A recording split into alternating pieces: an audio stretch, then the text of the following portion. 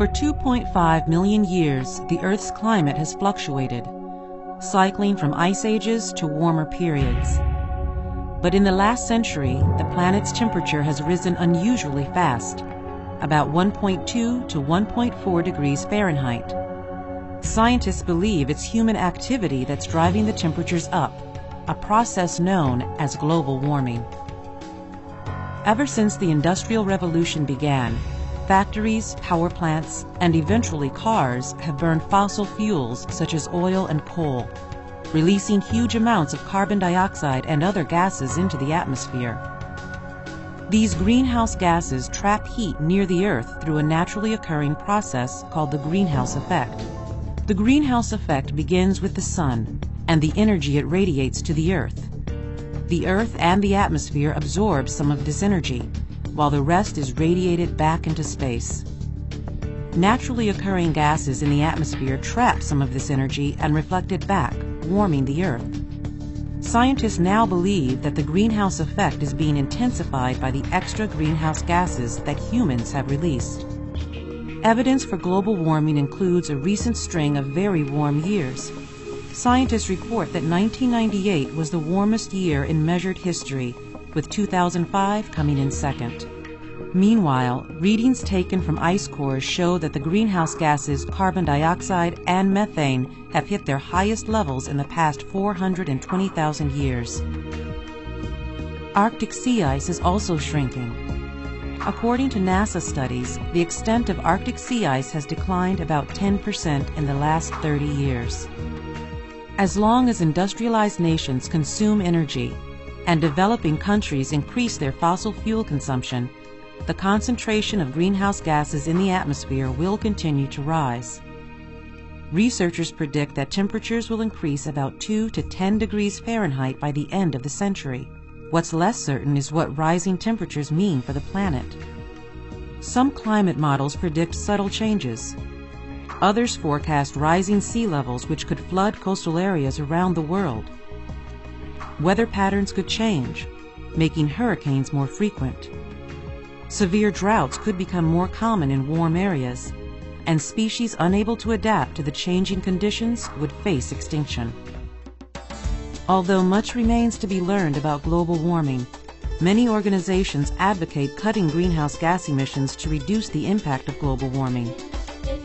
Consumers can help by saving energy around the house, switching to compact fluorescent light bulbs, and driving fewer miles in the car each week.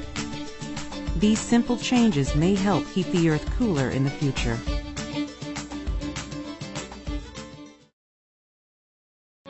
Climate change. It's real, it's serious, and it's up to us to solve it. In the last 2 decades, we've experienced 14 of the hottest 15 years on record. By 2050, drought and chronic water shortages could impact 1 billion people, while millions more will be at risk from coastal flooding. It can seem overwhelming, but there's reason for hope. If we embrace solar and wind power to their full potential, we can cut the world's yearly carbon emissions by 1/3. Already, Germany generates 27% of its electricity from renewables, with a goal of 80% by 2050. Denmark has shown it can produce more wind energy than it can use, and England is building the world's biggest offshore wind farm. Communities large and small are taking steps. A new public building in Mexico City has an exterior that breaks down air pollutants, erasing the effects of 1,000 cars each day. Paris installed street tiles that harvest energy from foot traffic. Other cities are paving streets with smog-eating concrete and sidewalks with recycled materials. Individuals can make a difference too, through the choices we make every day.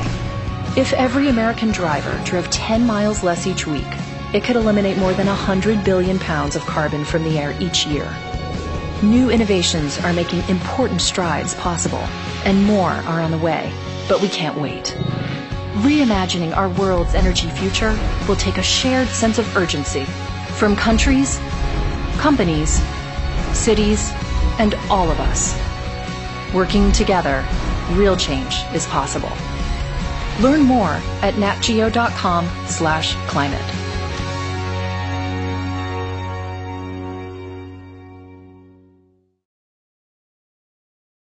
We are hurtling toward the day when climate change could be irreversible. Rising sea levels already altering this nation's coast. China's capital is choking in its worst pollution of the year. 5% of species will become extinct. Sea levels rising, glaciers melting. Okay, enough. I get it. It's not like I don't care about polar bears and melting ice caps. I'm a conservation scientist, so of course I care. I've dedicated my entire career to this. But over the years, one thing has really become clear to me. We need to change the way we talk about climate change.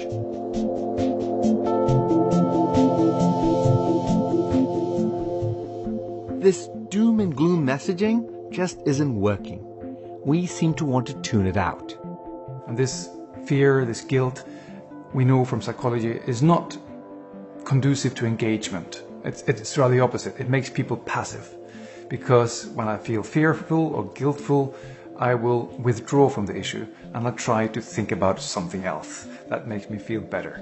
And with a problem this overwhelming, it's pretty easy to just turn away and kick the can down the road. Somebody else can deal with it. So it's no wonder that scientists and policymakers have been struggling with this issue too. So I like to say that climate change is the policy problem from hell. You almost couldn't design a worse problem as a fit with our underlying psychology or the way our institutions make decisions. Many Americans continue to think of climate change as a distant problem. Distant in time, that the impacts won't be felt for a generation or more, and distant in space, that this is about polar bears, or maybe some developing countries. Again, it's not like we don't care about these things, it's just such a complicated problem. But the thing is, we've faced enormous, scary climate issues before. Remember the hole in the ozone layer? As insurmountable as that seemed in the 1970s and 80s, we were able to wrap our heads around that and take action. People got this very simple, easy to understand concrete image of this protective layer around the Earth, kind of like a roof, protecting us, in this case, from ultraviolet light, which, by the way, has the direct health consequence of potentially giving you skin cancer. Okay, so that now you got my attention. And so then they came up with this fabulous term, the ozone hole. Terrible problem, great term. People also got a concrete image of how we even ended up with this problem.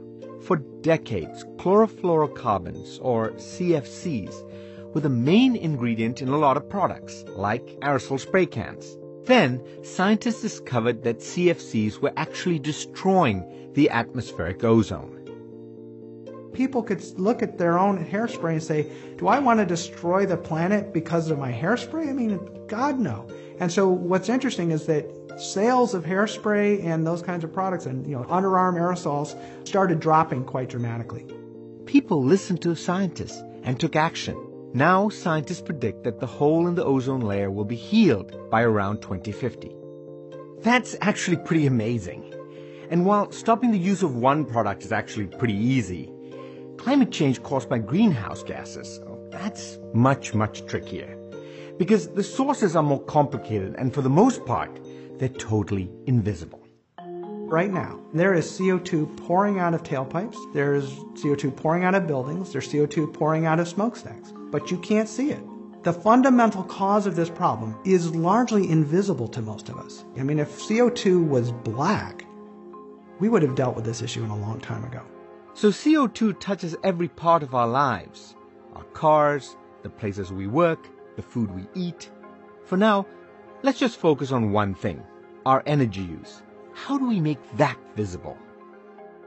That was the initial goal of UCLA's ENGAGE project, one of the nation's largest behavioral experiments in energy conservation.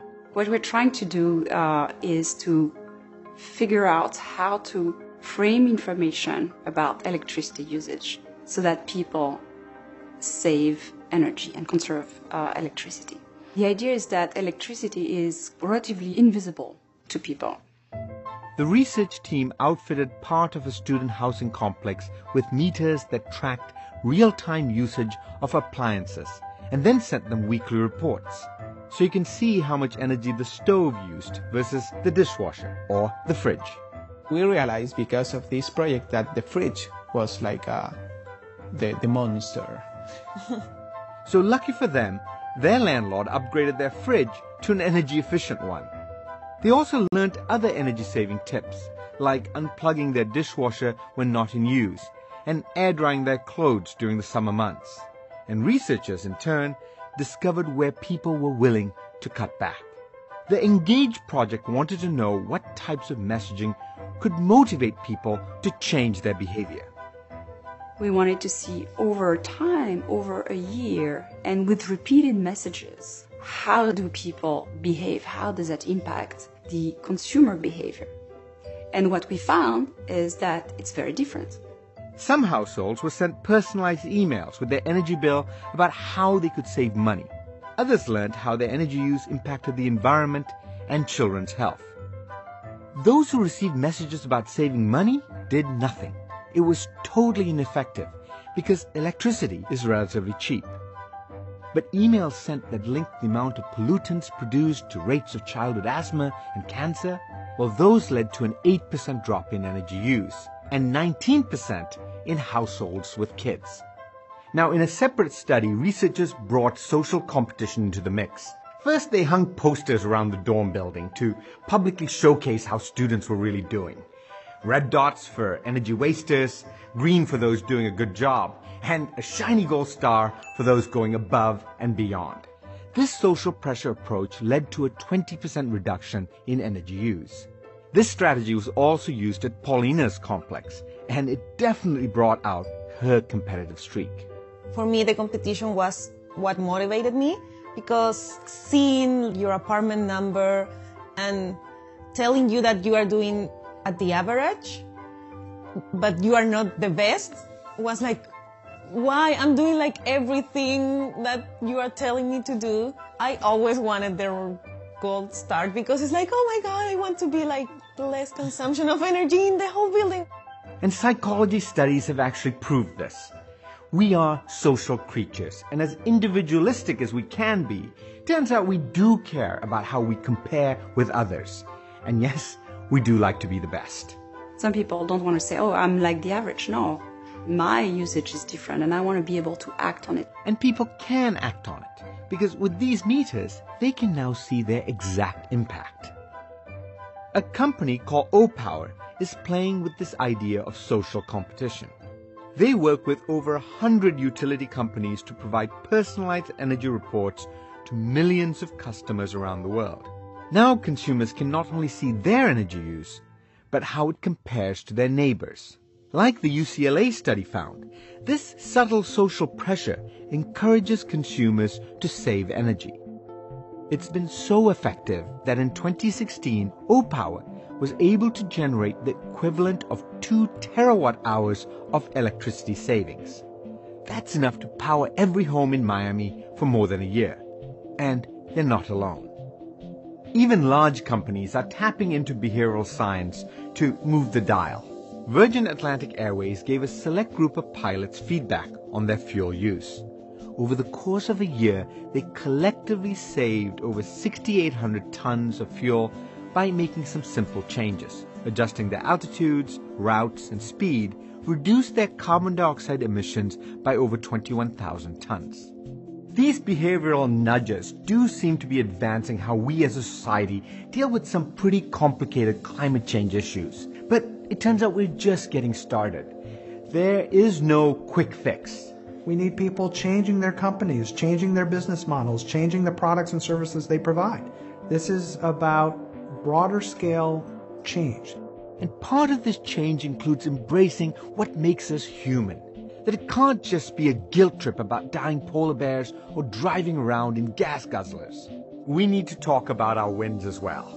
Like how we're making progress, really being aware of our energy use and taking advantage of that competitive spirit we all have in order to really move us from a state of apathy to action.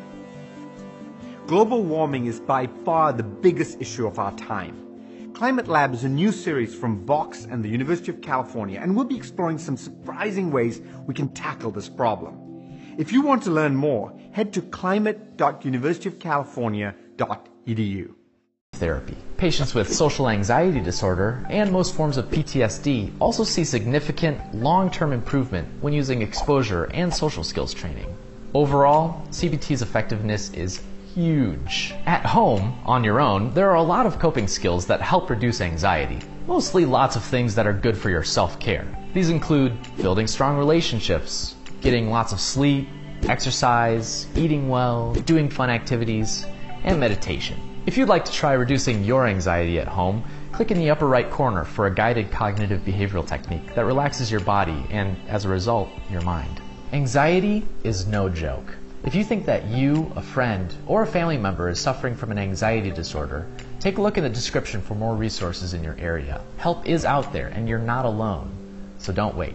Thanks for watching this episode of MicahPsych. If you like this episode, give me a thumbs up and hit subscribe if you'd like to catch more videos about brain diseases and disorders in the future. Make sure you head over and check out Allie's video about the neuroscience of anxiety. If you love us as much as we love you, consider supporting us on Patreon. We really couldn't do all of this without your support, and we really appreciate it. Tweet me if you want to talk about anxiety or treatment or therapy, and if you'd like to learn about a particular condition, let us know in the comments below. Until next time, I'm Micah.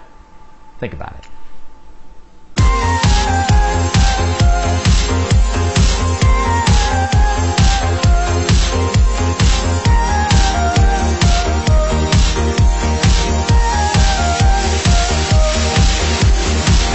Anxiety is a normal part of life. You might feel anxious when you have a big test or a meeting with your boss, or when you don't have enough money to pay the bills in your bank account. But when anxiety goes beyond just a temporary fear or worry, when it starts to impact your life, your work, your relationships, or even your health, that's when it becomes a serious concern. If you have anxiety, you feel it. The list of physical issues sounds like the end of a Cialis ad.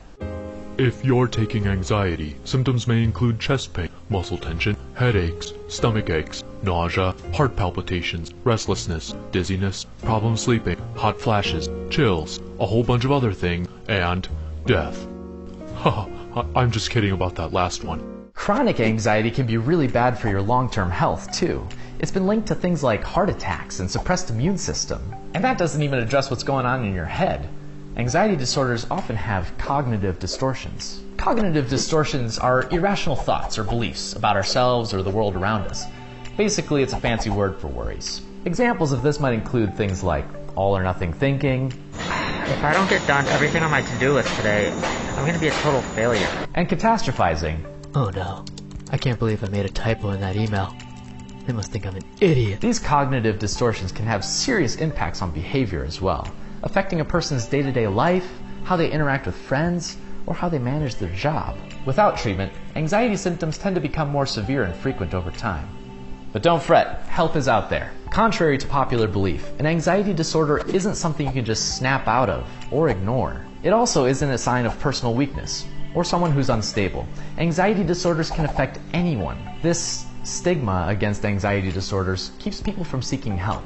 Only 1/3 of people suffering from anxiety get treatment, and people who believe that anxiety is a choice are even less likely to get help when they actually need it. So, how do anxiety disorders come about, and who's at risk? Well, there's a popular way of thinking about anxiety called the threshold model. Imagine for a moment a graph with a normal distribution curve. The y-axis is the number of people in your population, and the x-axis is the predisposition to anxiety. In the general American population, about 20% of people have a current anxiety disorder. That means that people whose anxiety level crosses the threshold in this upper 20% will likely experience an anxiety disorder. This threshold can also change based on how you change the population. For example, anxiety seems somewhat hereditary. So, if the population is people who have parents with anxiety disorders, that threshold goes up to 30%. Or if the population is individuals who have experienced a traumatic event, such as mass violence, that threshold goes up to 67%. As you can see, there's a lot of factors that can change the threshold. So, on an individual basis, depending on genetic predisposition, environment, and life experiences, the threshold will change. Okay, so let's say you think you might have anxiety, and you'd like to get some help. Now what? The first step is setting up a meeting with a psychiatrist, psychologist, or counselor. You can discuss your thoughts and symptoms with them, and they'll determine your diagnosis. Then they'll help you understand it and work with you on coping with your anxiety. There are a lot of ways to treat anxiety.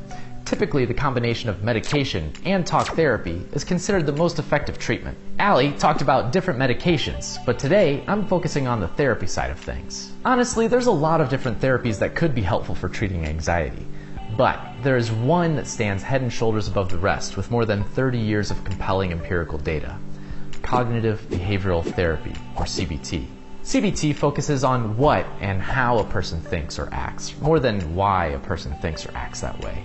To boil it all down, CBT has two goals. First, there's cognitive restructuring, which involves the therapist and client working together to change thinking patterns. For example, treatment may focus on changing cognitive distortions. If the person is able to recognize irrational thoughts and change them, they will be more able to reduce their anxiety in the future. The second goal is behavioral activation, which involves clients learning to overcome obstacles to participate in enjoyable activities. For example, exposure therapy involves exposing a person to their fear without any actual danger. If a person is scared of snakes, for example, you might have a non-venomous snake in an enclosed tank across the room. The therapist then helps the client through what they're feeling. Eventually, when they become desensitized to the fear and feel more comfortable, the therapist moves the tank a little closer until the client's anxiety returns, and then they repeat the process. But how effective is this? Well, for specific phobias like fear of sharks or string beans, individuals can see an 80% improvement in symptoms with as little as 2 to 9 hours of cognitive behavioral treatment. In panic disorder, patients see about 60 to 93% improvement in symptoms, depending on their length of. Hey there, Brainiacs! I'm Allie Astrocyte, and you're watching Neurotransmissions. As most of you probably know, I'm a graduate student. I'm working on getting my PhD in neuroscience. I love my research. Getting to study astrocytes every day is totally awesome. So even though grad school can be stressful sometimes, I love what I do. Not all stress is bad. Stress is actually an important physical response that helps keep us sharp. Short-term stress can help improve our alertness and memory. It also motivates us on a daily basis. But as I've learned, sometimes stress isn't just stress. When stress goes from being a motivator to being totally overwhelming, that's not normal. A couple years ago, I was diagnosed with generalized anxiety disorder. Generalized anxiety disorder is described by the Anxiety and Depression Association of America as persistent, excessive, and unrealistic worry about everyday things. Basically, I was worried all the time about everything. Getting a diagnosis from a psychologist was the first step to finding a treatment plan that works for me, something I'm still navigating every day. And since I'm a neuroscientist, I got curious about what anxiety meant for my brain. Anxiety disorders include not only generalized anxiety disorder, but also other conditions like social anxiety disorder, PTSD, and panic disorder. The National Institute of Mental Health says that anxiety disorders are the most common mental illness in the United States, affecting nearly 1 in 5 adults. So it's pretty important for us to figure out how these disorders work and how to treat them effectively. Just like how the occipital lobe handles vision and the temporal lobe processes sounds, our emotional responses have their own brain regions. The limbic system is a complex set of structures deep inside the brain that includes the hippocampus, amygdala, hypothalamus, and thalamus. This circuit is believed to handle most of our emotional processing, and the prefrontal cortex is responsible for integrating this emotional information into our decision-making. Scientists think that anxiety disorders pop up when there are changes in the signaling of the limbic system. Of course, we can't go digging around in living people's brains to see how their neurons are firing. But scientists can study this theory using non-invasive imaging techniques like fMRI and PET scans. This kind of research has found that patients with anxiety disorders have more activity than normal in the limbic system. Importantly, there's a trend for these patients to have hyperactive amygdalas, which is interesting because the amygdala is sometimes considered the fear center of the brain. Each disorder has its own quirks, too. In panic disorder, the amygdala hyperactivity might be caused by less GABA, the main inhibitory neurotransmitter, in some areas of the brain. This could lead to less inhibitory signaling in the emotion circuits, making it harder to control panicky feelings. Patients with generalized anxiety disorder also seem to have larger amygdalas than controls. So maybe their brains have more machinery to process fear information, which then reacts more strongly to negative emotional stimuli. PTSD, on the other hand, might be a result of too much excitatory signaling in the hippocampus and amygdala, leading to intense emotional reactions to triggering stimuli. PTSD might be partially caused by our logical brain regions being forced to process emotional information, giving our brain a harder time controlling those thoughts. In social anxiety disorder, being exposed to images of faces leads to extra activity in the amygdala. So people who are anxious in social situations are processing social information through a layer of fear, making those environments stressful for them. Like in PTSD, this might be a result of excessive excitatory signaling in the limbic system. Researchers are still working out a lot of the details on how differences in the brain lead to these conditions. The limbic system has a lot of parts, and there's a lot of variation in the symptoms and severity of each of these disorders, so it can be hard to pick apart the details. For me, anxiety felt like having my stress dial cranked up to 11 all the time. These go to 11. I had trouble sleeping and felt like I was never on top of my to-do list. It actually took me a really long time to admit that how I felt wasn't just normal grad school stress. And it wasn't until I started getting treatment that I realized just how bad I actually felt. So, how do we treat anxiety disorders? I've personally found a combination of cognitive behavioral therapy, usually called CBT for short, and medication to work the best for me. Micah is going to talk about the psychological causes of anxiety and how therapies like CBT are used to treat it in a separate video. Medication can be helpful for some patients too. The most common drugs prescribed for anxiety disorders are selective serotonin reuptake inhibitors, or SSRIs, which are also commonly prescribed for depression. SSRIs function by inhibiting the reuptake of serotonin, a neurotransmitter. In the brain, serotonin is known to be involved in mood, sleep, and appetite regulation. SSRIs block neurons from reabsorbing serotonin after it's released, leaving it lingering in the synapse, where it can repeatedly stimulate the receiving neuron and push the neighboring neurons to adjust their serotonin signaling. SSRIs are used for long-term anxiety management. It takes them a while to have an effect, and they help keep moods balanced. It's not totally clear how SSRIs help with anxiety disorders. It's not even totally clear how they work, but they do seem to help. Alternatives to SSRIs are serotonin norepinephrine reuptake inhibitors, or SNRIs. They have very similar effects, but instead of just blocking the reuptake of serotonin, SNRIs block absorption of serotonin and norepinephrine, also called noradrenaline. This neurotransmitter is linked to alertness, attention, and action readiness. Which medication a patient uses depends on their preferences, and it can take a couple of tries to find the right choice. When patients are dealing with an acute crisis, like a panic attack, short-term, fast-acting medications like benzodiazepines may be more practical. These drugs have a sedative effect and act as muscle relaxants. Unlike SSRIs and SNRIs, benzodiazepines are considered addictive because of their immediate relaxing effect, and can be easily abused. However it's treated, there are a lot of options out there for people dealing with anxiety disorders. Getting treatment has really changed my life for the better, and I'm really grateful that scientists and doctors have spent so much time and effort trying to understand these conditions so that people like me can get the help that we need. Thanks for watching this episode of Neurotransmissions. If you liked it, please give it a thumbs up and hit subscribe to catch more videos about brain diseases and disorders in the future. If you're really excited to see more videos like this, consider supporting us on Patreon.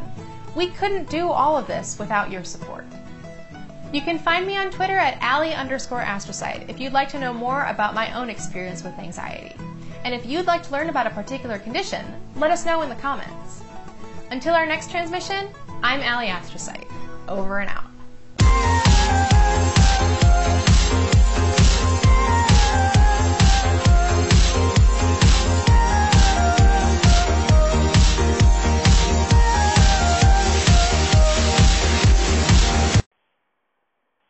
In response to your thing about get off the planet and, a secondary response, I heard what you said basically about the Matrix. Yeah, I agree, but then I don't like using that analogy too much because I know so many people want to dive deep into that idea, and I think that the powers that are really in control give us tidbits of information to for, I guess, maybe a select people to really get what's going on. And, yeah, so that's basically what I think about that in a nutshell. But, you know, human beings are very mechanical if you really think about it. I mean, our whole DNA and our structure of our being is on matter and motion and electricity or power. And, yeah, that's just what I think. Anyhow, thank you for your response. Hey, Jason, thanks for your call in. I see where you're going with that. We are, you know, we're pretty much programmed as if we were androids. And if we made organic androids in the future, yeah, we'd probably make them pretty similar to the way we're made. In fact, we'd probably improve upon it. And there's no doubt in my mind that there are powers that be out there controlling the governments, controlling it, you know, who even knows at what level they're controlling, but and who they are. But definitely, they're definitely shaping, at least generally shaping, the way the world flows. And we as individuals, how much control do we really have? You know, none of us know. And if you look at that analogy as if it's, you know, the Matrix or some simulation, I totally see where you're coming from. So the question is, can we break out? Can we break out of that matrix? Can we as individuals in our voices step up and make the changes or inspire the changes that really need to be made? You know, I think that's what we're all out here on Anchor trying to do. So can we do it? I sure hope so. What's up? It's the real Captain Clutch. 2018, I just want to deliver a message to stop wishing, stop hoping, and stop wondering, and start to want things, and you'll be surprised with the difference in the outcome of your energy. It's the real Captain Clutch. Check out my page, Instagram, on here. Network in 2018, guys. Get busy or get lost, you know? Take care. Thank you for the follow. Thank you for the shout out. Appreciate it. Awesome podcast. Hey, the real Captain Clutch, thanks for that call in. And that's exactly what I've been saying. Get busy. Stop hiding your head in the sand and get busy. Speak up. Make things happen. That's what we need to do. Hello, how are you? This is Red Sable of Fuel Your Soul. I was just calling to say thank you so much for favoring my station.